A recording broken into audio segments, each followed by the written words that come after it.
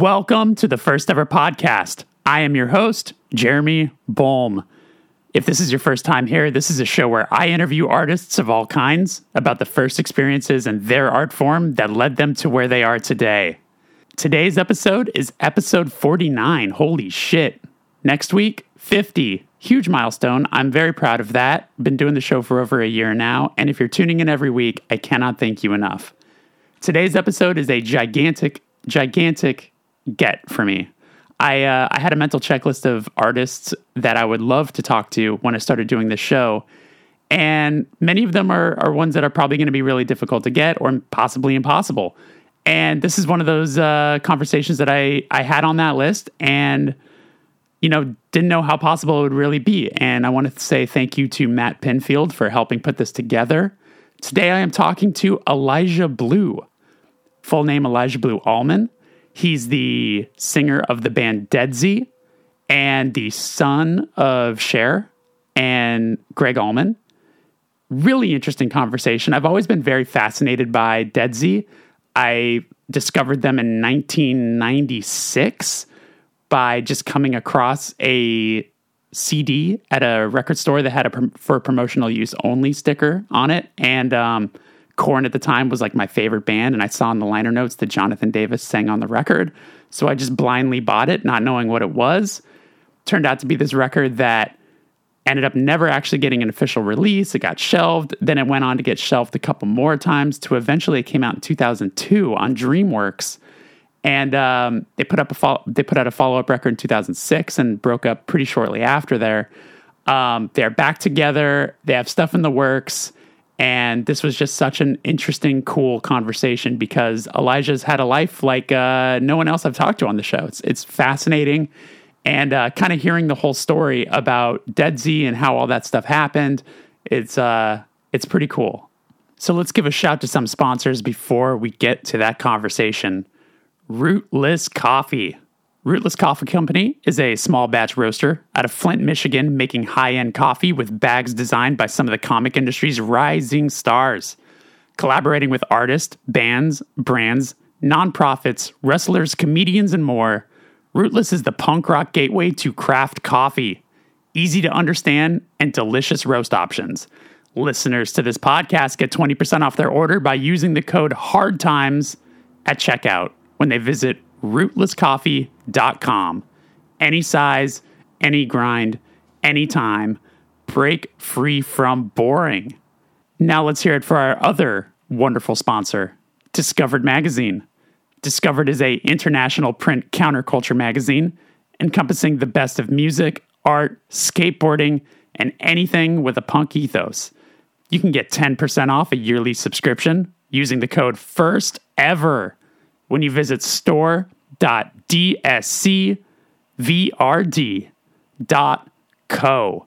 Their newest issue is actually all about California hardcore. They really shine a spotlight on a lot of the bands that are making it thrive that haven't got the attention they deserve. So that's what makes Discovered so interesting and so cool. So please support them. All right. And lastly, I'll say if you haven't subscribed to this podcast, if you wouldn't mind doing that over on Apple or Spotify or wherever you are enjoying this podcast. And so that's it.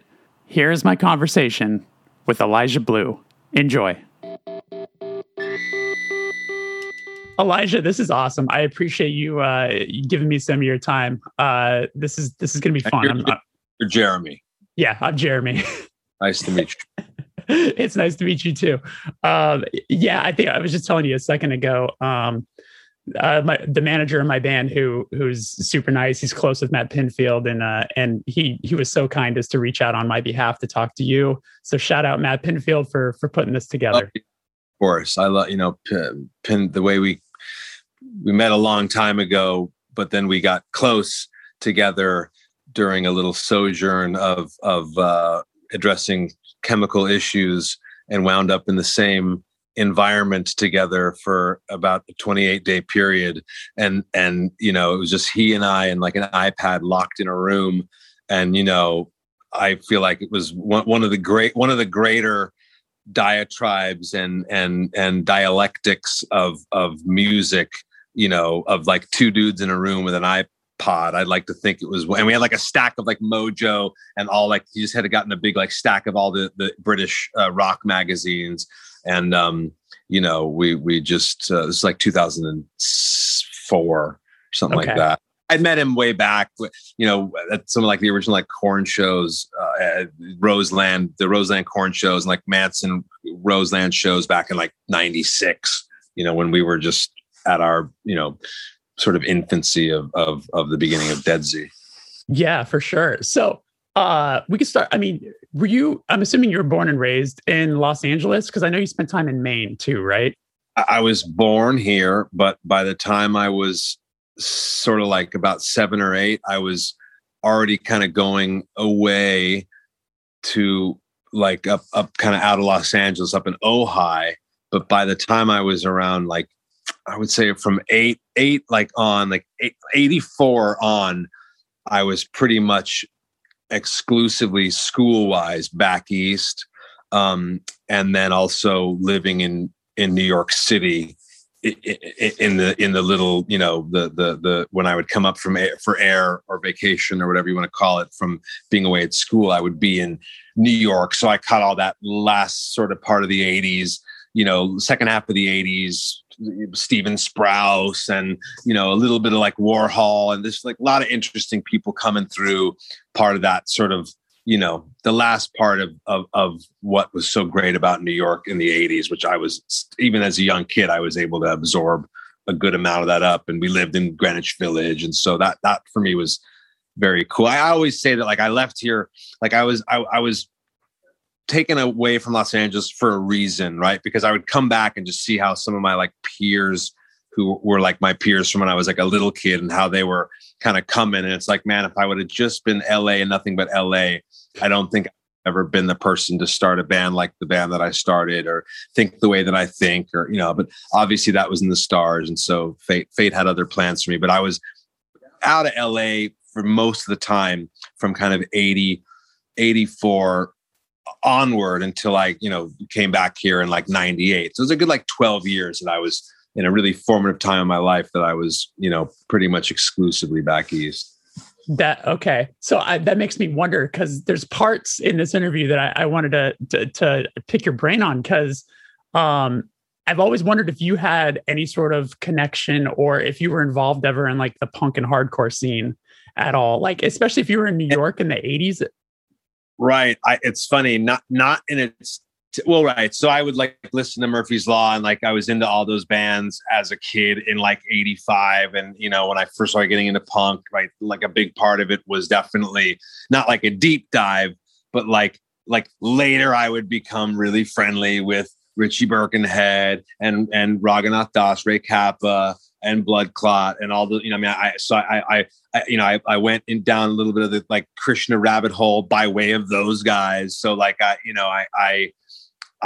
those dudes, that whole culture would come into my sphere much later. Right. But Richie Birkenhead from Into Another, obviously he was in Youth of Today for a while. Obviously, who Ray Kappa is, and my man from Cro-Mags, John. But I've always had, the hardcore, and I mean, not just New York, but when I think of hardcore, I also think of the roots of hardcore. I think, of course, of bands like Discord, and a lot of the bands that I think Metallica were very influenced by with their Right Hand, and where the guitar started really sounding the way that they did. I think that they owe a lot to the genesis of hardcore with like Discord for me is big, but yeah, I don't know if that's the roundabout way of your question. Those hardcore was a little bit my life as a kid, and then later on, I would come to know those dudes a lot better, and I've always respected the mentality, and where straight edge and Christian consciousness sort of kind of cross-sected, that makes a lot of sense to me. So I mean, I understood those dudes, I think, very well. Because funny enough, it was actually just the other day when I was like starting to go back and research a lot of this stuff, seeing Richie from Into Another sang on Brand New Love, and I was like, whoa, that blew my mind. So yeah, I was curious what that connection was. he was definitely during the whole part of like the final era of Commencement. I mean, he was like a dude who early on, you know, our manager who was at the time, who was very close with him and had grown up with him forever, like, you know, bouncing things off and ideas off. Like Richie gave me the idea to like really lay out. Like I had like the song Winners that we have on Commencement, like that song was kind of an entirely different structure. And like there was a few little things on that song that were very pivotal that were like by way of like when I played the demo for the first time to Richie, he was like, bro, you really should do this, this, this, and this. And he would be one of the few people that I would like even, you know, suffer to listen to the advice. But that it was always great advice. And I mean, you know, we've always had a good simpatico, you know, and I eminently respect him. His band is so phenomenal. I think there's so many bands that have taken a lot from his band that are, you know, that you just, you know, he had such an interesting ingredient of the personalities in the band. The guitar player, Pete Moses, is some like Austrian conservatory trained Prague genius. And you know, Drew, the drummer, and, you know, the bass player who died, unfortunately. But they were all, I think, really, you know, it's a special band. They still play, I know. I mean, but you know, they're an evolution. They're to me like they're the post-punk. They're the Joy Division of New York hardcore for me, you know. I think that's a fair call. That is a fair call. They brought it into something else, you know, and his vocals and, you know, that kind of, you know, really shrill, high vocals could be like tough like that, not be like kind of glam rock West Coast, but it was another ingredient of that. It's that shrillness that I love about Joe Walsh and that I love about, you know, where dudes singing that high and that high register, like can still be like very like tough and very, you know, just as esoteric as any of like, you know, the dudes who are singing five octaves below. Right. Awesome. So I was curious, when you were growing up, what was the first music that you connected with? I mean, I really feel like it was like literally like it was definitely a result of the dawn of MTV and like watching MTV just come online that one whatever night in 1981 or whatever it was. But Men at Work, dude, was like that's the first album that I can remember like walking into Tower Records on Ventura with like the money in my hand myself and being 4 maybe. But like going in there by myself, like with my whoever like waiting in the car for me and like picking out the record. I think I even like bought vinyl and I didn't even own a fucking record player. Like that was like, I just like liked it. And I was like, okay, this is that band, that song that I heard. And now I'm going to buy This Is the Thing so I can listen to it. And then I like had to go back and get the tape and like, you know, but Men at Work, Cargo was, I think, or both the records, but Cargo was the one I bought first. But then quickly that then opened me up to like all the fucking New Romantic shit and Flock of Seagulls and, you know, Gary Newman, who I wasn't really into till later, but I mean, that was just in my little, like, of all the things that were big in that summer of like 82, you know, that was sort of, you know, all the stuff that I was definitely like curated by whatever had popped off on MTV sort of out the gate, or like a song on the radio that I heard. But Duran Duran was my first band that I was absolutely fucking like, you know, obsessed with, would drink cranberry juice all day long to make my lips red like Nick Rhodes. Like literally, you know, I had like all their little like movies, like of them making the videos and all the little like Duran Duran Rio video that you'd buy, and like had the documentary. And, you know, I was just obsessed with Nick Rhodes, and, you know, who I would later meet. And, you know, he's a lovely guy, of course. And, yeah. So, but, you know, Men at Work is my on entry point, but really Duran Duran is the first band I was like, you know, obsessed with. You know? Yeah. It was Cargo, the record that has the safety dance on it. No, that's Men Without Hats, which is that's oh my God. Okay. Also, yeah. I got those confused. That's all something I love. Cargo has has not Who Can It Be Now, but Man Down Under. Do I come? Oh, right. The other album, I think the first album has Who Can It Be Now and all those type of hits. But Cargo is like their sophomore album that I think, I don't even know. It seems like that's their sophomore album, but that's the one that they really blew up big on, I believe. It's got like a big plane dropping like a net. I think it like has them in the net or some like their album or some weird like drawn album cover. So what, that was my entree was just the stuff that I grew best with that was on MTV, that wasn't like super, no, I wasn't like into metal yet. I mean, that came shortly thereafter, but I mean, I started with just New Romantic, I guess was the first thing that I was, obsessed with. Yeah. I mean, with your parents being who they are, what did you have like the like rebellious nature of being like, I want to get into things that are like so different than like what the music my parents have made? Did you have anything like that? I wasn't no one was pushing that into my zone really. So it wasn't, I don't know how much of it was a reaction because for me, that was just like someone's like dad going to work. It wasn't something that was like going to really inform like my taste. What it more was just, I had whatever additional experiences because of that being the context of my life and my everything was, I just had a different set of things that I had each day or did each day or whatever that was not so orthodox or normal, which also informed my taste and inform my choices. But no one was ever trying to, my dad would roll in. I'd see him when I was a kid, like once every so many moons, right? He'd come in and play like some music on an album that he just did. I think automatically, we can all fairly say that you just come into this world, like being averse to whatever, like first it's like trust with your parents. And then it's aversion, like no matter what, if it's a food they're telling me to eat, if it's an album that's yours or someone telling me to listen to, I just don't want to know about it. Like that's sort of what I related to with every friend that I ever, at each sort of tier of my evolution. It was always just like, I don't want to be fucking with anything that my parents are fucking with. It's just not cool, no matter what, I mean, if anything, like seeing some, movie that I thought was cool that that was more for me something that I was like, oh, this is cool. I can, this is, good on you, bravo, good work.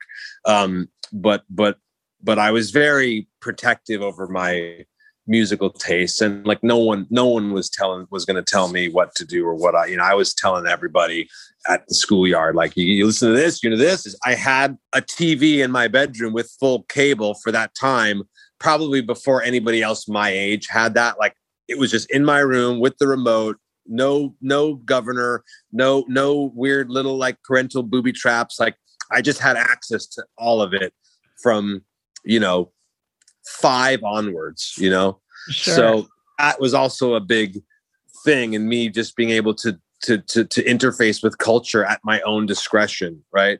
So. Right. I'm curious. Did you, when you got older, were there things that came around? So for example, like, there was a bunch of like my mom listened to like country music and like old school country music when I was growing up. And I had like no interest in any of that as a kid. But then as I, got into my late 20s, I was like, oh shit, Patsy Cline is great. Of course. There's Mustard. I mean, forget about like just music, even like Mustard. Like I hate Mustard. And then I finally, but I mean, we know how that sort of whole thing goes. Country music for sure. Like, what's his name? He Stopped Loving Her Today. That was a big, I finally heard that song one day when I was in Germany, and I was like, this is an absolute phenomenal masterpiece of a song, George Jones. And that was the song that sort of, and that amazing song that Steve Earle dedicates to Townes Van Zandt that he does. And I only like the live version that he does. He does a couple, the Bluebird Cafe one is amazing. Fort Worth Blues, right, by Steve Earle. absolutely phenomenal. For me, it's like it's not like I'll suddenly be like, oh, I like that genre. It'll be a specific song or a specific something that then opens me up to the other stuff. But it'll be because I tune into like a resonance about a specific thing, and I'll just be like, that's like as heavy as any, emotionally as heavy as any Metallica song is sonically heavy, right? So Bob Dylan is a big one. Like one day at like 31 or like 30 or 29 or something, I finally like figured out like, oh, this guy is an absolute genius. Whereas a kid, I was just like, his voice is annoying.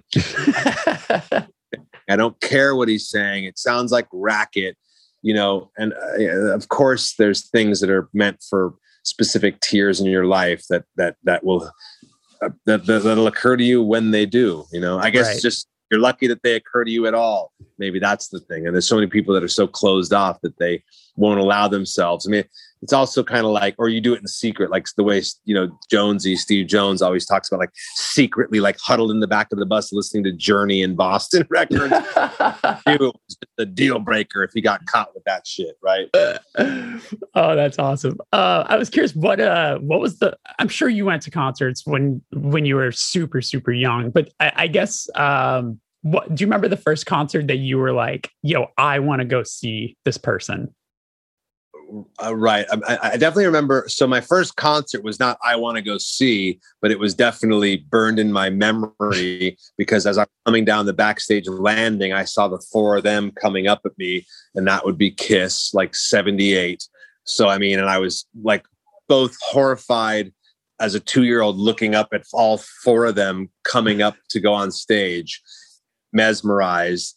But I mean, that it was a gnarly, gnarly moment for me, like a crystallizing moment of just, feeling their whole energetic of their entire being and aura and where they were in their career at that time. And just, they had that about them as I met them at that landing backstage. Me with my babysitter, like taking me to pee and just not knowing that these guys were about to walk on stage.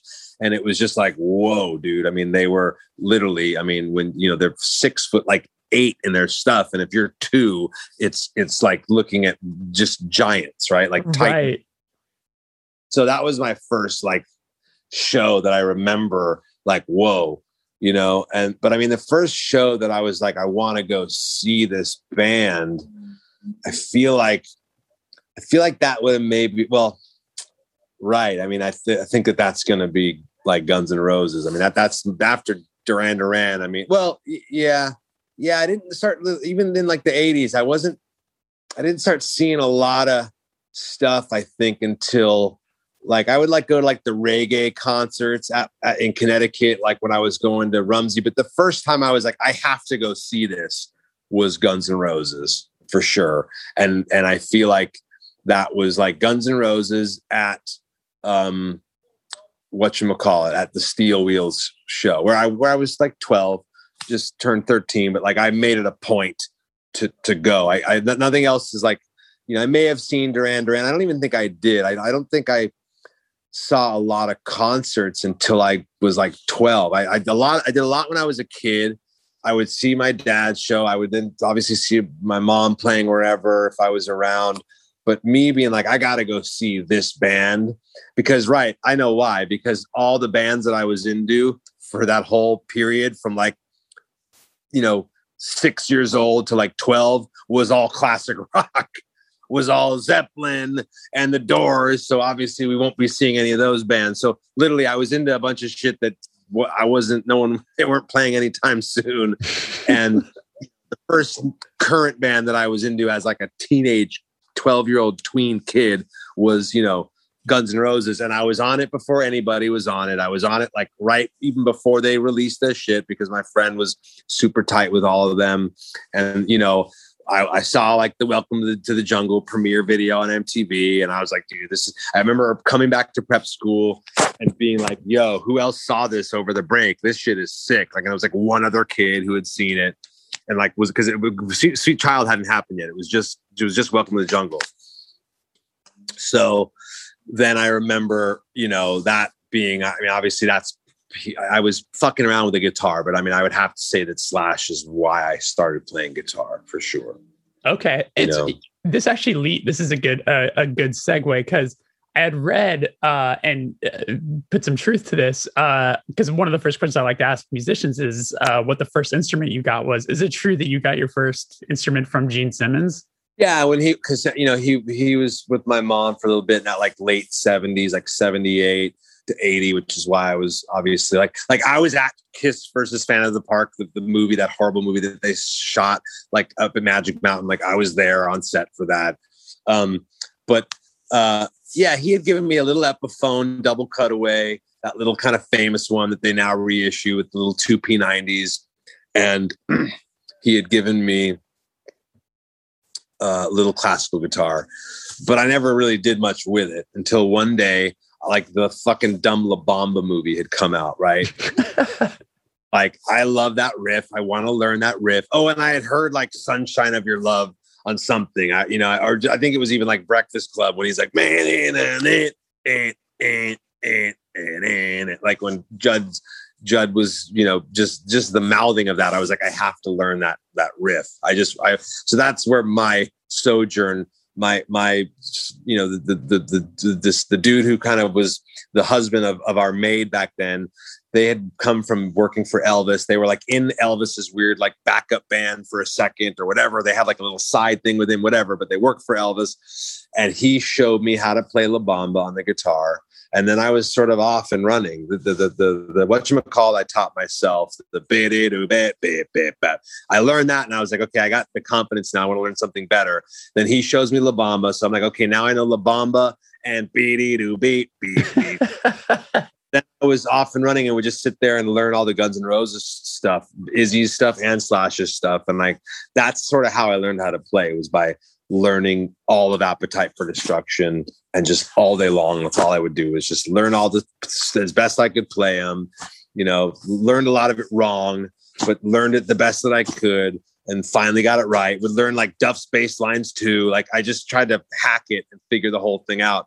And that's when I started getting like where I could like jam with people and starting to get some feel. I mean, I learned that feel because Slash's feel is so amazing. I always wanted to try to have a little bit of his feel, even if it was just with, the style I play in the rhythm guitar style I would then play in Dead Z. The feel mentality.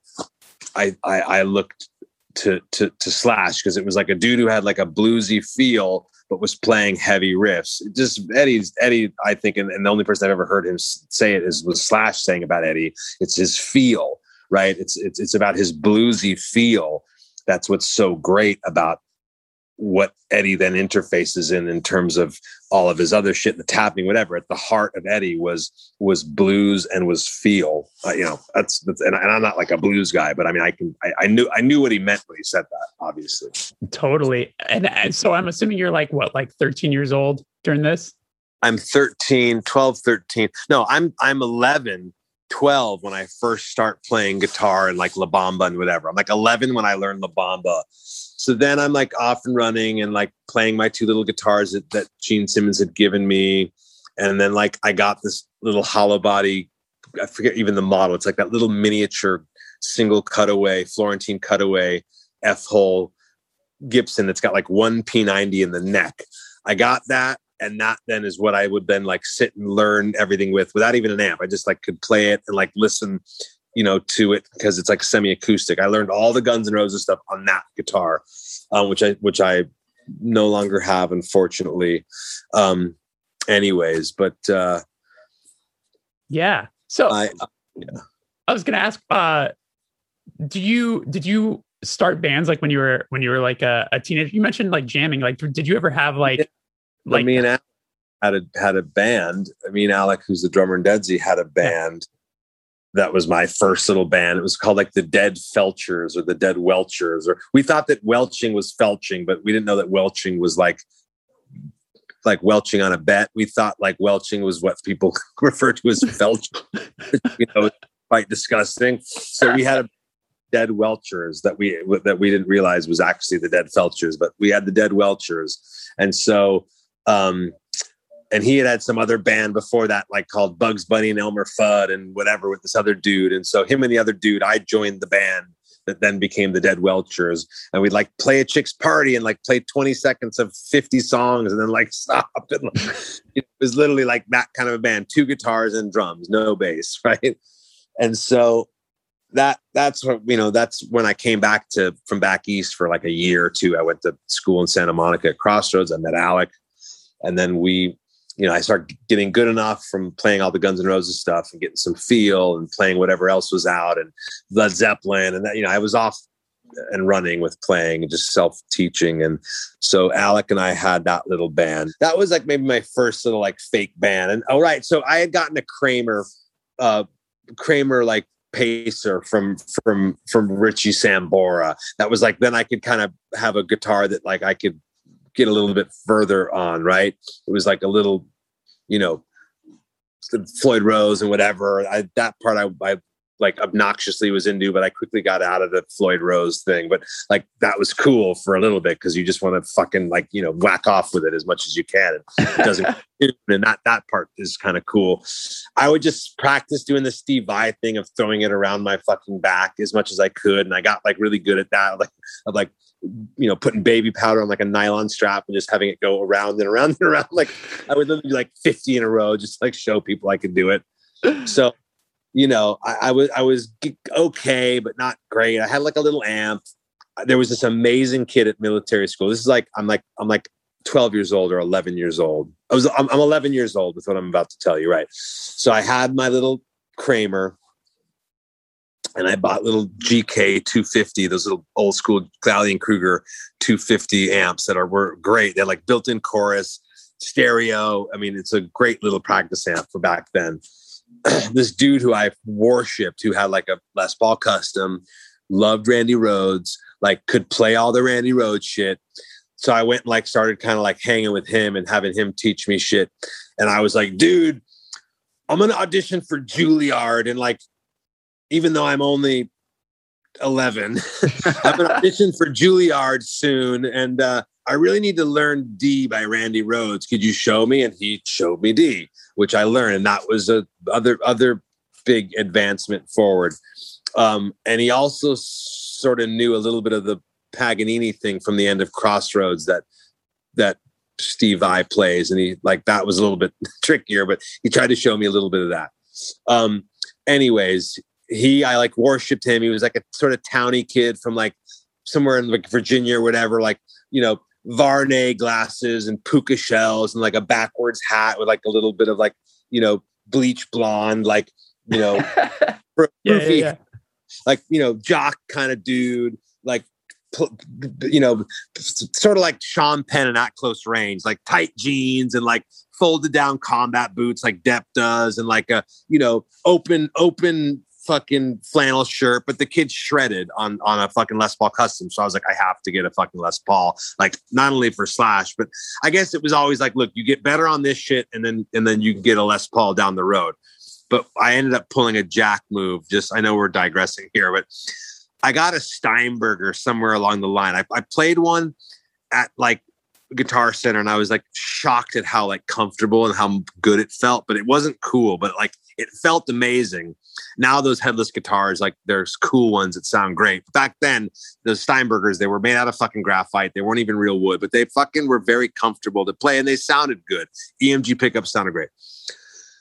I had the thing for a while, and then I would we had this like account at Guitar Center. So I went one day, I left school. I had this whole plan. I had this one chick I knew who had a driver's license, Sarah, drive me from Crossroads with my Steinberger to go hawk it out. I had seen a black Les Paul Custom hanging on the wall for $1,000 at Guitar Center. This is literally 1989, right?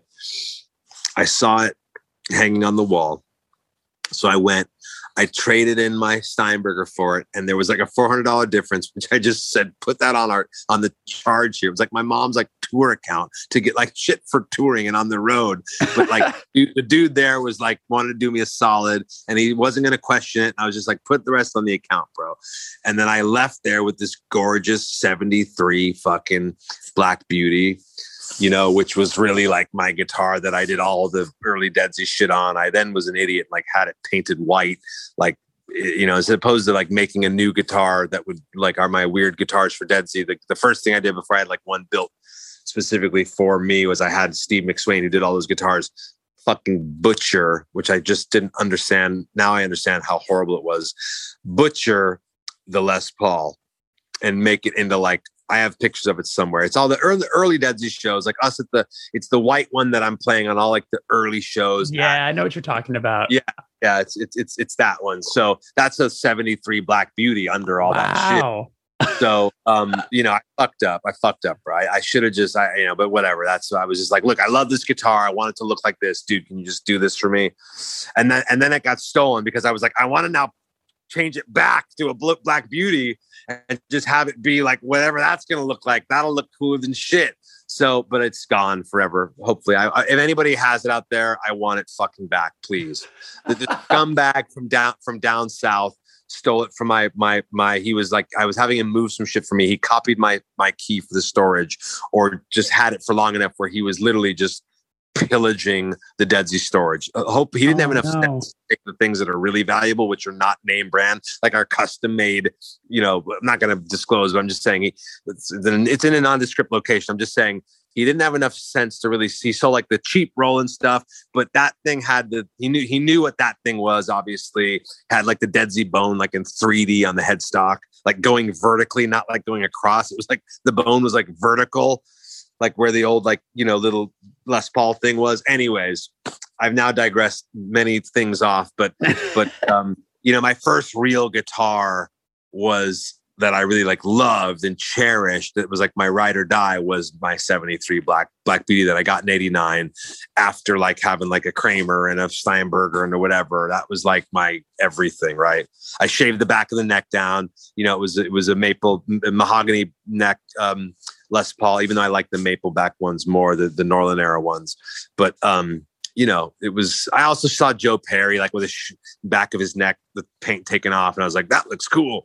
And so that for me, I associated that guitar with like Randy Rhoads, with like Joe Perry, with Slash. Even though Slash didn't really play customs, he played standards, but still, I knew that the standard was like the thing to get. Like when I look back, Randy Rhoads was like a bigger thing on me than I realized. I guess that period for me was very big. I was very big into getting into metal and Ozzy and like Ultimate Sin. Even though that's Jake, I was still like into like I went from punk to like metal. Let me now just shut up and let you ask another question, buddy. Sorry.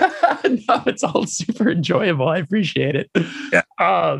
So you started that band with Alec. Did that band end up recording it all? Like, I'm curious what your first recording experience was. Playing a few parties, bro, where we literally 20 seconds of a song. We learned a couple songs in their entirety. We learned Crazy Train. We learned, like Comfortably Numb. It was all covers. We had a couple of were our originals, but it was literally like, play this for as long as you want, and then when we're bored, we're just gonna stop.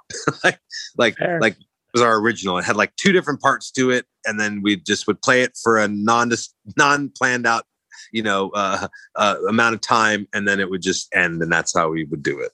So I assume that was Dead Sea the first band that you had to record? You had your like first recording experience?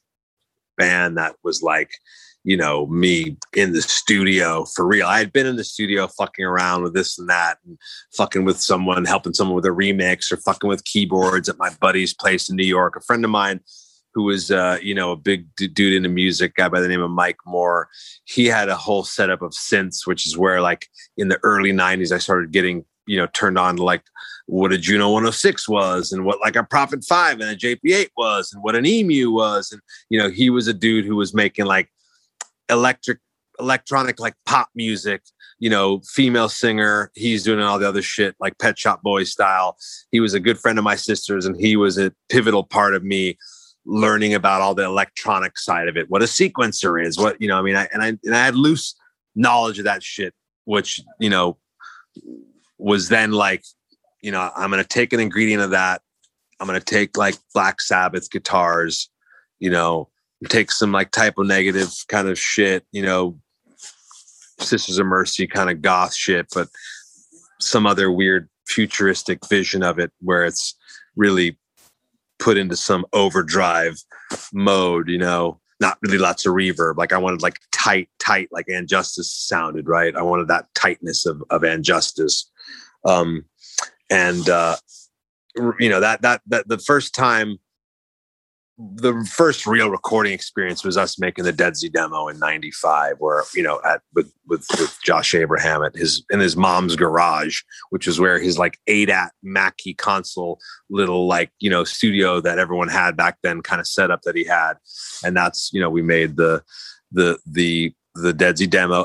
Amir from Orgy was the engineer. Many years prior to their anything, Amir had already been a big sort of dude in from the metal scene with Rough Cut, but he did the drums at another location. Then we took the drums, and then I recorded everything else at Josh's. Ren wasn't in the band, nobody else was in the band. It was just me and Alec making the original 4-song Dead Z demo. Which then I went back and made a couple more songs for Seymour at Sire. He was like, make 2 more songs for me and we have a deal if I like the songs. And that was like Teenage Wildlife, Bowie cover, and a song called This Good Night. Then the first real then like recording the album style thing was us up in Whistler. We didn't like then be like, let's go to a studio. Let's take the goddamn Advance and fucking snowboard and smoke pot and fucking record. No Pro Tools. We rented Bryan Adams like Studer 24 track, had that shit in the living room of our like open floor plan 2-level cabin up in Whistler in Nordic Estate, and would snowboard all day, take like 20 bong loads in the morning, go snowboard, and come home and work all night. And it was actually cool rhythm. We got really friendly with Kevin Key because from Skinny Puppy, because Fu was our engineer, Anthony Fu Valsic, who was very big in their world with David Ogilvy and Kevin's other project Download, that at that point, like in 95, 96, he Dwayne from Skinny Puppy had died, and so Skinny Puppy was over for all intents and purposes. So he was Kevin was in Vancouver with his really dope setup studio. He had an amazing studio with a sea of synthesizers, and he would come up to Whistler, and there's even a song that we did. I mean, we could do much better than the one that we did, but it was just, God bless him. He was just trying to, help us out and be a kind of mentor, big brother Svengali, which he absolutely was, lovely guy. We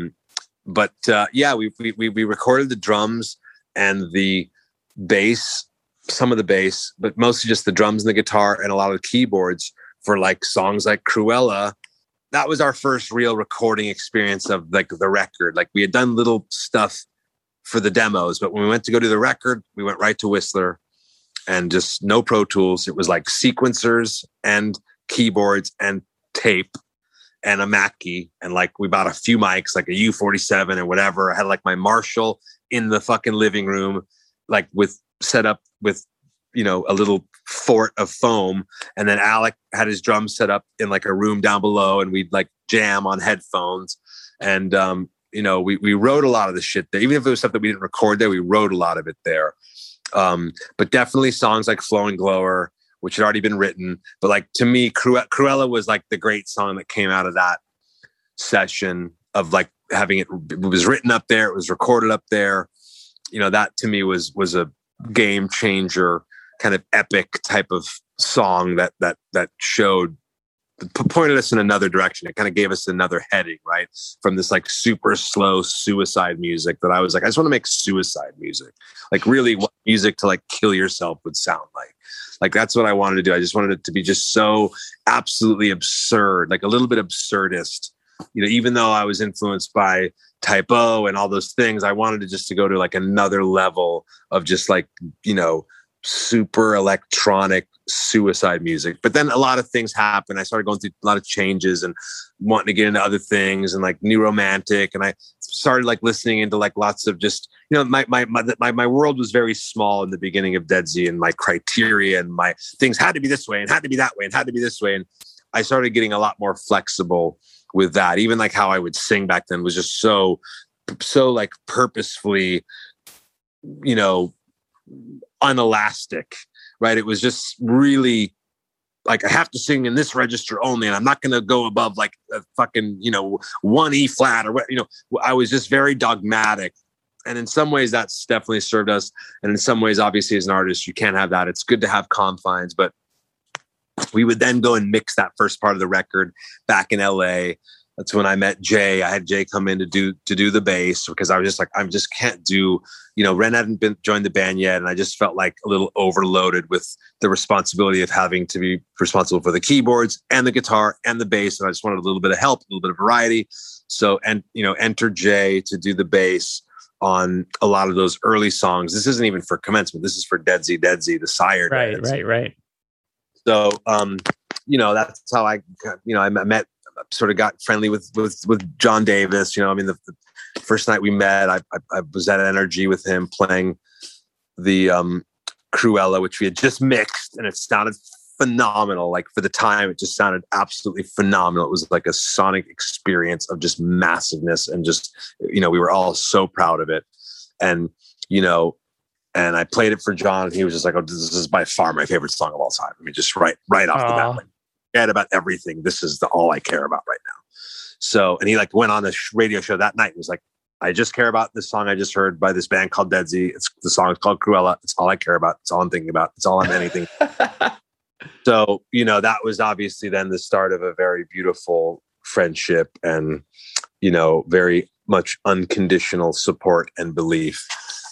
Probably more than we deserve and did deserve. But, you know, I think Jonathan's a very pure guy. And, you know, if the art you're making is real and authentic, you know, I mean, that's the way I am too. It's like, if you're coming hard and you're coming with real shit, I'll back it to the edge of the earth. Right. So, sure. So that's, it was something new. It was a new ingredient, right? Like, there was all that shit happening, and we just brought a new ingredient into the equation that no one had thought of. Like, why didn't we fucking think of this? Right. I think that's what we were in the context of all those bands that summer of '96. Unreleased. No one knew about us yet. But, you know, they knew that, like, we had the Sire stamp, and that means something kind of cool, especially if like Sire, of course, signed a lot of bullshit, but all the shit that isn't bullshit, it all means something, right? It's all something significant. It's emblematic of Seymour's ears and him being a genius and just knowing something was cool before anybody else knew. And, you know, so I feel like we had a place in that lineage. Unfortunately, at the time, he had so many problems that with Elektra, and then leaving Elektra and then trying to do it on his own, we then got really kind of caught up, unfortunately, in those delays because of what Sire had to then contend with as a label, right? I mean, we were slated to come out with Dead Z in, you know, March '97, and then Seymour's like, we got to pump the brakes, man. I'm leaving Elektra. We're gonna get the album out. I'm gonna make it up to you guys. Keep recording. Here's some more money. Blah blah blah blah blah. And that was very cool. We got to continue to develop, and, you know, eventually we then would, you know, what eventually became Commencement there's really two albums, and we may do it as a double album, because we're gonna, you know, remix, remaster, and reissue Commencement even more thoroughly than we just did Phantasmagore. But I want to also separate the two albums. There's Dead Z, and then there's Commencement, right? There's some songs on Commencement that are from Dead Z is how I look at it, right? Like, you know, The Elements, Flowing Glower, Cruella, you know, a couple more that I'm not thinking of offhand, but those were not ever supposed to be on like Commencement, as it were, right? Commencement on its own is like 9 or 10 songs of its own stuff from the sort of post 96 era, right? Like the song Commencement, you know, was the sort of another revelation. And that was one of the first songs that we recorded after knowing, like, Le Cirque and Commencement were one of the first songs that we had recorded after knowing that our album had got shelved, but that we wanted to still record and do some monumental stuff. We were living in New York at the time. We would come back to LA and record those kind of songs, a song at a time. Because for us, dude, Le Cirque took a month to do. I mean, it just involved the programming, the everythinging. It takes a lot with what we do. It's none of it's ever fast with us. And obviously that's a complaint of many, but it just takes what it takes, right? It's very involved, our shit. Definitely. So let me give you a crazy little background with my connection to how all this worked with my relationship with Dead Z. So basically, I grew up in Burbank, up the street. Right. Up the street from this, from where I grew up, there's a record store called DB Cooper's, and Right. I went in there. At this point, it's 96. Korn at this point You is saw like the samplers in the bin or whatever. The Dead Z or the whole album's in the bin. Yeah, exactly. Yeah. I get a promo copy. I would just go in there and spend hours just like, looking for anything that had a cool album cover. The one that's got the white bed and the white. It's got the fold out album artwork. The square. It's got So I see this and I'm like, and I look at it, I'm like, this is a cool cover. I open it up and I read, vocals by Jonathan Davis on one of the tracks. And I was like, whoa, like, what is this? Right. So I buy it. And, and for people listening, like that's the loophole where it's like, it's a promo copy, not for sale, but record stores would be able to sell it for a used price, considering it used. Right. So Correct. I buy the CD in 96. Like 1,000 of those that went out, maybe something like that. Right. Sure. I think. It was something like, I remember. Right. Yeah. And also, I mean, like for listeners, these are things that happen, like, especially in like in LA or Burbank specifically, where all these record labels are. It's like, you get the intern or maybe the disgruntled employee who's like, I'm going to take a box. Promos had already gone out. It got pulled at the last fucking minute, bro. The promos were out because we were on the release schedule, March 7th, bro. We were dropping. And then like a week before, the motherfucker pulls the plug. But it was all, the fate has its own way of how it works. So, but yes, it was the promo copy of the entire Dead Z Sire album was out there in the ether for people to get at. It was, sorry, you go, yeah. Sure. So, and also, you were just mentioning, you were talking about Seymour. So for people listening, Seymour Stein, head of Sire, responsible for discovering Madonna, The Replacements, fucking Bode, the Ramones. I mean, the list goes on. I mean, there's some Cure albums that are on his banner. I mean, it's whatever remarkable. You think. Actually go to the real list, it's like twice as long as that, but it's all the to me the groundbreaking artists who really were different. The Smiths, Talking Heads, like heads, because his wife also managed. So they had the management company, and he had Sire the label. So they were like managing them and also signing bands. So he just was a pivotal. The best. He's always been known as having the best years in the business. But I mean, this dude who was in his like at the time late 50s with like really sort of fey, if I will, New York accent, was like that he understood my band. I was like shocked, but then I was like, well, of course he does, right? I mean, he was the only one who got it. I met with like 15 people. He was the only one who was like, I hear something here, go record 2 more songs for me and we have a deal. He's such a genius and a beautiful guy. We obviously butt heads a lot over things, and we weren't the easiest. We were totally difficult, but he definitely, the proof is in his repertoire, obviously. So, all right. So then time goes on, and the record then gets a second advanced copy, which I somehow get my hands on because I'm working at a record store. So I get the advanced copy. It comes in the slip, and that has its commencement, but it has a different track order and a couple extra tracks. Right. It's got like the sweet cover. It's got some new shit on it. Right. Yeah. It opens with commencement as opposed to closing with commencement. Right. Yeah. And again, as you mentioned, it's like, you're like, okay, but in the center here, we get like, if I'm pronouncing it correctly, Lake Warramug. Yeah. Elements, all the stuff that was on still. Yeah, we were trying to just roll over Dead Z Sire on into what would be then called commencement, because we got the idea. We were living in New York right after the Dead Z thing got pulled. We were like, well, we're gonna have to come up with maybe a new album cover or something. We gotta. And then we saw this photo of our school, and then I had my boy like put some blood like dripping down. I was just like, that's it. Then later we would have it drawn, but I mean, we had that early on. We had that image and that idea in like summer of 97 for sure. Right. Okay. What would later be the 2002 release. Yeah. So then that doesn't come out, and then it comes out eventually on DreamWorks. Now you guys ended up playing your first show at the Roxy. The first real show. There was like a weird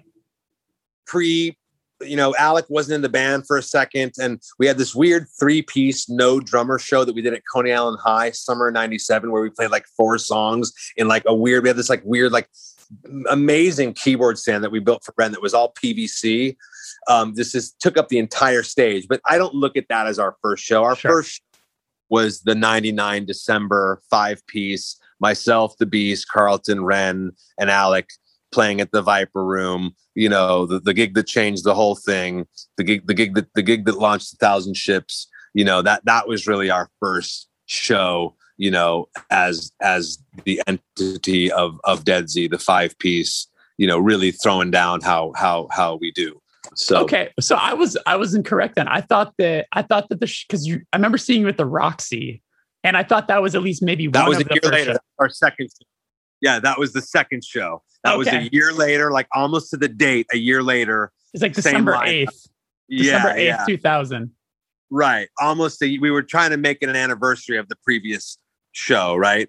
Okay. But like we had signed to DreamWorks as a result of the Viper Room show. We were also having some delays because, you know, the whole thing with us was always people were like, we know this thing is brilliant, but oh God, there's so many ifs and questions, and are people going to understand it? And is it too ahead of its time? And this and that. And they have all this shit and these symbols in their own language and the, you know, understandable things in the context of the commerce of our business. But, you know, we ran into some of those things. It wasn't just as simple as we're going to sign the band and then put the record out. That's what we thought it was going to be. But look, we then recorded a bunch of other songs. We didn't think we actually had like a great radio song. We didn't have Gramercy yet. We didn't have Winners. We didn't have a few of those songs that we would then have on the final DreamWorks release of Commencement. So, you know, that was all, I think, great that we were able to do that. But yeah, we then just started playing shows around LA more consistently after that Roxy show. We started playing, right. But just in terms of our first show, right, it was the Viper Room show a year before. So, yeah. I mean, I've always thought though, like what an interesting, sort of position to be in, where it's like you have this cult fan base for a band that hasn't even had a record out yet. Samplers were selling on eBay for $80. I remember magazines calling us, freaking out about that. Like we had most anticipated album in right. We were all right. So wait, just hold on a second. So we finally the second iteration of Commencement that you're talking about, where Seymour calls me up in the like spring of '99 and says, "Look, I think I can bring Warner Brothers on board to share the expenses with me and we can get the record out. I feel horrible. Can we do it?" And I'm like, yeah, great. So we started fucking with Warner Brothers, started doing photo shoots, started getting the album artwork together, started getting the whole thing together. Even had I think Andy Gould was managing us for a second at that time, who, you know, manages Rob Zombie and was the place that, you know, was kicking ass at that point. And he had a really good management company at that point. But we had Sire still. So Sire gets then, right when we're sort of about to figure out what our release date is for that end of third quarter of '99, Seymour gets, London FFRR comes in and buys out Seymour for Sire, right? They don't understand Dead Z either, right? So then Warner Brothers is like, look, Sire's out. We can release it with half of the budget you guys were going to get, or we'll give you the whole thing back and you can own it free and clear with like a point override. And I'm like, I'll take the latter. I go into Warner Brothers and leave that day with all of the fucking materials, all of the reels, all the everything on 2 shoulders, me and Ren, 4 boxes into our Bronco on our shoulders, walking out of the fucking, like, and making a little bit of a spectacle of it, walking out of the Warner Brothers building with it on each of our shoulders. So, but we had already done a bunch of press. So we're alternative press, most anticipated album of next year. So we're dropped, but we got all this heat. We got shit selling on eBay for $80. You know, samplers from the Warner supposed drop from what would have been the Warner thing. And, you know, we got Kerrang, we got a lot of different stuff in the press. and people kind of know this is something that's going to be real. And so we then go into rehearsal hardcore for 3 months to prepare for the show. I know we got to play a show. We never played a show. We got to go play a show. We go rehearse for 3 months straight, that entire fall of 99 leading up to the show. So we rehearsed for that as a drop band. My bass player is having a nervous breakdown. His girlfriend left him because we got dropped. Like, it's a whole nightmare. But, I had a little cash. I had enough for us to kind of like, make it all work, but pay for rehearsal, pay for Carlton's weird Z-Tar and, all of our weird banners and some, I had the guys from Kickware making us some weird clothes for us to wear, like prototypical Dead Z shit, banners printed out. We had enough to do this thing right, and so we do the show as a free agent band, right? And, we have a for sale sign on the curtain before our curtain opens up at the Viper Room. There's a for sale sign there, right? Like a real estate for sale sign, Dead Z. The whole thing, I mean, it was friends and family, and it was people who had heard. I mean, they were like, right when the show went on sale, there was, they were getting besieged with just people who had heard about what it was. But it was also a major part of the guest list was obviously friends and some fame and some, massive amount of labels. Every label in town was at the goddamn show. So, we ended up then having 2 weeks of, it was right before going away for Christmas, and we were worried about losing that steam. So we knew we had to kind of lock that in before we went away for the holidays. What we figured out was the smart move was to bring DreamWorks and the Firm and Korn's label Elementary together, right? To get all the, the benefits that would go with being with Jonathan and the touring and everything, and with also the power of DreamWorks. So that's in the end the deal that we made was Elementary and DreamWorks signing us. Right. So, I was actually curious. So I know that there's a label called Witch House, which was owned. Were you guys managed by that guy Brian from the Firm? No, or Witch House was my company with Brian. Witch House was our imprint, because Seymour, I was like, I want an imprint, bro. He's like, well, I'll give you an imprint. You can put whatever stamp you want with the Sire logo. The Witch House was us, and we're very much thinking about Witch House also as that being. We're just trying to figure out what entity, because obviously we're about to release a new record. And we'll be doing that through obviously our own entity. In the beginning, I don't know then what we'll decide to do after that, but we'll be coming into the marketplace independently. So, but yeah, Witch House was our management company for ourselves, and also are going to be our label that ours would be the first release on, like tantamount to Nothing with Resonant. Sure, right? Sure. So, I mean, I got to ask, by the time the record finally comes out, 2002, what kind of feeling did you have? I mean, you've been just dragging this thing up a hill for 6 years. Definitely relieved. We could have done a much longer campaign than we had done. We didn't anticipate that, because even though we didn't it didn't pop at radio like we thought it would, because we thought that they would be intimidated by us, and we knew how great Gramercy was. We knew it was very futuristic. We knew it had everything that you would want to come with, but we also knew that it didn't play by anybody's games but our own. So I think there was a little bit maybe of I don't know if it was resentment from terrestrial radio or what it was, but it was something weird, man. I just remember maybe they were like, these guys have all this stuff and all these people love them and all these bands and this, and, we're not going to just let them through the gate that easily. So, there were certain markets where we did a lot better than others, of course. Big Ten was really big for us. That was sort of crazy. It was our second biggest market, was like Minneapolis. But, I think what was important for the duration of that campaign was the touring, and was us just building our building our following, and going whatever it was, certified gold or half gold, or whatever it was. I mean, back then it was going on SoundScan. It wasn't what you shipped anymore, but right. We were very proud with what Commencement did, and it was the perfect we laid the perfect bed to then come with what would be Phantaswar, which we knew what the name of that record. We knew what that was going to be called. And, I had been talking to Michael Beinhorn about doing it. Unfortunately, then what happens is DreamWorks not to get into all this shit, but I'm just saying we came in where the industry was dying. Obviously, I mean, records were being absorbed into other record labels were being absorbed into other record labels like dominoes fucking falling. Everything was just cannibalizing. Domino competition. It was just falling by the wayside. And Geffen, being smart, he got out early. He knew where it was headed. He was like, I'm out. So, they were very proud of what we had done, and they knew what we were building. And so by no means was because of us having the credibility that we have, what we had done and what we had laid with Commencement and the campaign was absolutely, in their eyes, like phenomenal for then really hitting it out of the fucking park with Phantaswar. So, unfortunately, Phantaswar then comes out several years later and not on DreamWorks. But I mean, my attitude is like this, dude. Those albums are still fucking futuristic. I'm sorry. You know what I'm saying? I mean, those albums are still not of their time. I don't think they ever will be because they don't work on linear time.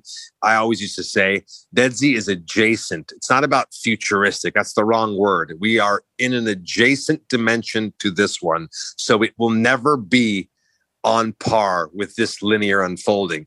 And that will always work to our advantage. However we choose to engage it. Now, we put it to sleep for a lot of years because I just thought the more in the future that we release, the better. The more that people will have ears to be able to hear what this is.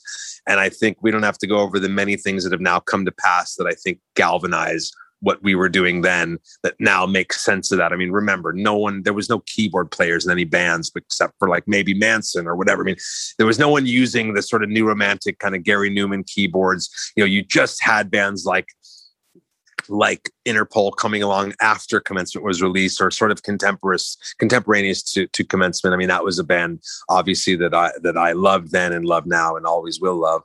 We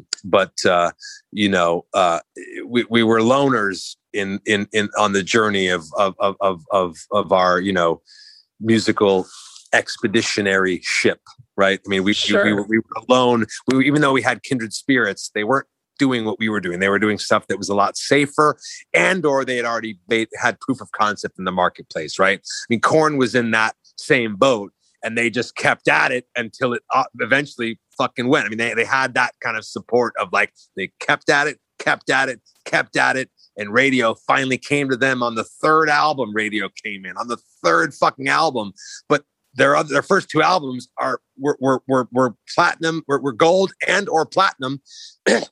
But I think it's Metallica had the same story. I mean, with not only shit from the music business, also being an impediment, definitely problems on the inside of the band, being an impediment to us having to have been that steadfast with just staying at it until we knocked it over. So, but then again, I don't know if one of us maybe would have died. I just don't know. I mean, I don't go down those roads with anything. All I know is that, our music is still dope that we're writing now. I think doper than it's ever been, because in my mind and in our mind, it's still like a virgin, like it's gone out in culture, but we haven't really fully popped the cherry yet. Like Dead Z comes out tomorrow. It's going to be a brand new band for a lot of people, right? There's a lot of people who will know what's up, but I'm just saying, and not just from the incidental aspect of that. I mean, the music itself, I'm only interested in making music that is of its time, in the way of where, I'm not interested in whatever nostalgic aspect, because now there's however many years elapsed. I'm interested in the part of Dead Z that is only ever in the eternal present. So I feel like that is automatic. I mean, a lot of these things, we don't really have to make decisions. We just do what we do. And I think the result, but I want to really sort of see, of five dudes who still, have their looks and still have their their youth. We'd be dumb to not go and take a nice shot. And look, we've been writing the record and recording it for the last 3 years. And it's, I absolutely adore it in a way that I've never adored stuff that we've done before. It's a lot different in terms of what we're doing, but it's still 100% what we are. It's 100% true to the songwriting ecosystem and the songwriting universe that I only think was partially open to us. That to me now is opened up fully into full bloom. That's what I'm excited about in terms of what we are bringing to the table with Subterfuge, right? Which is the next Dead Z album. Not to get into all that media trading style and start to mention everything for my own selfish purposes, but I get it, man. That's exciting. I don't look at this. If we go out there and do shit, I don't look at us as a legacy band. I look at us as this weird anomaly that just exists outside the rules of the normal system. I don't know. No, just because everything about what we do is in its essence is that it's all outside of the rules. Everything that we've ever done exists outside of that rule structure, which is why it's been so compelling to people and so intimidating to fucking other people. And that's how it breeds. It is a wild entity that uses us 5 people as its fodder, but it is its own entity that exists, and so it will have its own plans, and our job is just to feed it. I feel it. Yeah. Let me ask you. So there's a few like just me nerd things. What was the connection that made you want to cover a Sebadoh song? That's an interesting choice. That's like Ren and I, like early 90s, growing up with all the Sub Pop shit. That's just an ode. I've always loved the song. That's just an ode to our teenage youth up in Maine, up at Hyde School. And, we were just cranking all those albums, Smash Your Head Against the Punk Rock and Sebadoh Can Kill You. And, that's Fucking Mo's. Fucking Mo's Can Kill You. So, that a lot of the formative bands for us is like Sebadoh, Fucking Mo's, just shit that's super left of center before the world was onto it. And the songwriting and the attitude and the sort of lo-fi, mid-fi thing, that the mid-fi, lo-fi thing wasn't, I got more hip to sort of that experimental ways of recording. We're utilizing more of those sort of textures in the newer stuff. But I was always about like really high fidelity, but the attitude of those guys I really love. So I just love the song, and I just thought, I follow my instincts, man. So it's a fantastic cover. It really like it. The song, you gave it such a new, beautiful life with that cover. Like I've always liked the original, but that cover is I've always thought it was just so fantastic. Yeah. That's the one that Richie sings backup on, and I wanted to do that kind of a little bit of like a Beach Boys style vocal thing at the ending. That's the thing. We get a little distracted sometimes. We have so many musical influences. I think it's good to stay within a certain dogma that keeps us very defined, but we can't help ourselves. But like, I want to make like a fucking Duran Duran song. No, I want to make like a fucking, let's cover Sebadoh. Like we also are all over the place, but I think there's still a cohesion, regardless of how far we can detract. There's still always a cohesion that always will make it Dead Z. And that's just when the guitars and the vocals and the drums and the keyboards are there, that it has no choice but to be Dead Z. It can't help itself. And I think any band that's lucky enough to have imagery that's that specific, that 5 seconds of it comes on and someone knows what it is, I think that's you've done your job. I agree. Cool, man. Well, hey, I wrap up every show with this question, and the last question I'd like to ask you is, when was the first time you felt like you were doing the thing that you had been working so hard towards? Right. You're talking about just in life or more in the context of the band? Because musically, I guess. Right. So, I'll tell you, man, like, I remember it was early on, but it was the first time, even as early on as it was, we had still been through a lot. So like end of the summer, 96, we went up to Bearsville or Dreamland Studios up in upstate New York to go do like Lake Warmog, The Elements. We recorded an old school for the first Dead Z album. We had recorded a cover of a great old LA band, Community FK, their song Antipop. Yeah. They're an amazing band. And he, Patrick Motta is a huge, huge influence for me. And someone I'm very fond of, and he's a lovely guy. I remember like after being done with that session, and we had been up, Whistler, and I had gone through all this shit even before I got the record deal. I was with, my girlfriend at the time, had this gnarly drug problem. And I was like, all the stuff in the beginning part of Deadsy was just trial by fire. I made the Deadsy demo, like with my girlfriend in rehab. I was like going to rehab every day after the studio with the Deadsy demo and like checking on her and shit. And then I was like, got to get her out of LA to have her try to recuperate. And I took her to London. I went and lived in London for a month. My mom was living in London. I went and met up with her in London before I had any, deal. But fast forward, after we did Whistler, after we came to LA and then mixed all the first Deadsy songs. And then we went to, do the session up in upstate New York in the early fall, late summer of 96. And that was the session that was going to be the final session where we would be done with Deadsy, recording and mixed.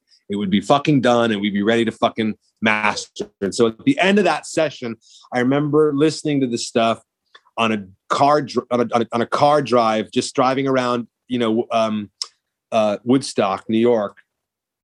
And I just started just bawling my eyes out, letting out just so much like, God, man, like little did I know what still lay ahead.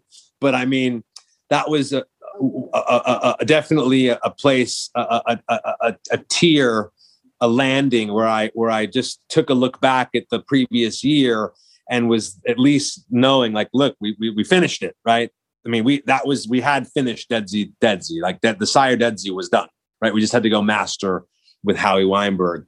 But that night, I just remember that being very like, what? And because I thought like when I first got the deal with Sire, I was like, oh, dude, we're going to, 11 months and we're fucking, not only released, but we'll be rehearsed and ready to tour and what, it's all going to be good. And dude, it's like, I thought, I had no idea what lay ahead of me, but I mean, life has its own plans for you and you just have to show up and deal with it the best you can. So, that was a palpable first moment of me, because I always just, my whole life and just being in boarding school and all the shit that I always had to do, I always have had to just keep such a fucking stiff upper lip. And I never really, always sort of stuff shit down. And so that was a moment of cathartic exhalation and a moment of relief, right? So that to me, immediately when you said it, that's the one that came into my mind. So that's the one I'm telling you, I love it. I appreciate you sharing that. That's those moments of just getting it. It's just like, it's done. Like it's the relief. It's, I get it. I mean, regardless of how long it took for people to finally be able to ingest it. Yeah. The plan with Sire was to release the Deadsy thing. If we sold 30,000 copies and built a little base, great. Like that, it was literally, the expectations were nil. It was just like another cool Sire release, right? We didn't know that everybody, then was going to come into the mix and love the band and Korn, and then Limp Bizkit shows up and Fred is then a huge champion even before he's anybody. And, I literally was there the day that the Limp dudes got off the Winnebago to Leor's house, DJ Lethal. And we're just trying to do their first rehearsal of whatever songs they had. And then, they were in New York recording. And so I was then in New York and that's when we interfaced with them.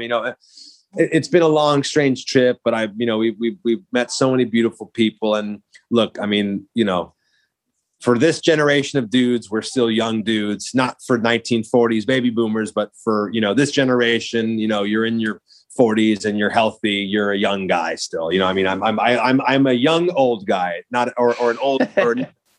old young guy. So, I get it. And I apologize if any of this is selfish to say, but I'll say from an outside perspective, having a band that feels like it's like, this feels like mine. Like I discovered this band, the record's not even out yet. I know about it, there's an interesting story to have that. There's very few bands that get to have that specific of an interesting story. And the fact that you have that is special in and of itself, so I appreciate the music that you provide. And that's in the great tradition of punk rock and how it was for the entire, everything from the Ramones to when Nirvana broke. We know that all that great shit happened just that same way. It was college or it was underground or it was mixtapes or basement tapes and dudes making tapes and shit. I feel like we got to have a little bit of that, and it was by accident too, right? But that's the way it was supposed to go down. And, again, fate does its thing, and you just gotta, like Raghunath said on Joe Rogan, Ray Kappa, he's like, you got to look at karma is the airplane that's moving right from one destination to another. And then your free will is what you do on that plane while it's moving. Right. So like karma is going to have its way with you and fate, but there's still, you can affect that flight. Maybe you push the fucking flight pilot down and you affect him to like crash. Maybe you have the pilot pull up and he goes higher than you thought. But, you can affect karma, but you have to also just be ready to deal with karma. However, you have to also ride the horse the direction it's going, all the dumb shit. But I feel like we've done that the best that we can. And, more will be revealed. I think our best work is ahead of us. I think I always used to say back then, this is music of 2015, 2020, 2022. This is not really music of now. We're like reaching into the fucking fog of the future and pulling something into the present to just have that sort of, for someone to feel the tension of that difference, right? That bringing something that shouldn't be in its time, but doing it anyways. That idea to me is very appealing. But I also like the idea of being exactly in and of your time. So that to me is more the theme of what we're doing now, is really trying to just be absolutely in the power of the present moment and in the concurrent, Absolutely. Well, Elijah, this has been a fucking blast. I appreciate you taking some time and hanging out with me today. Good stuff, man. All right, so good talk soon, and I appreciate it. You were great and all good, and I hope to get you the music early once we have some things to start getting to people. And, I'd love that. I'd love that. Yeah. Take care, Elijah. Later.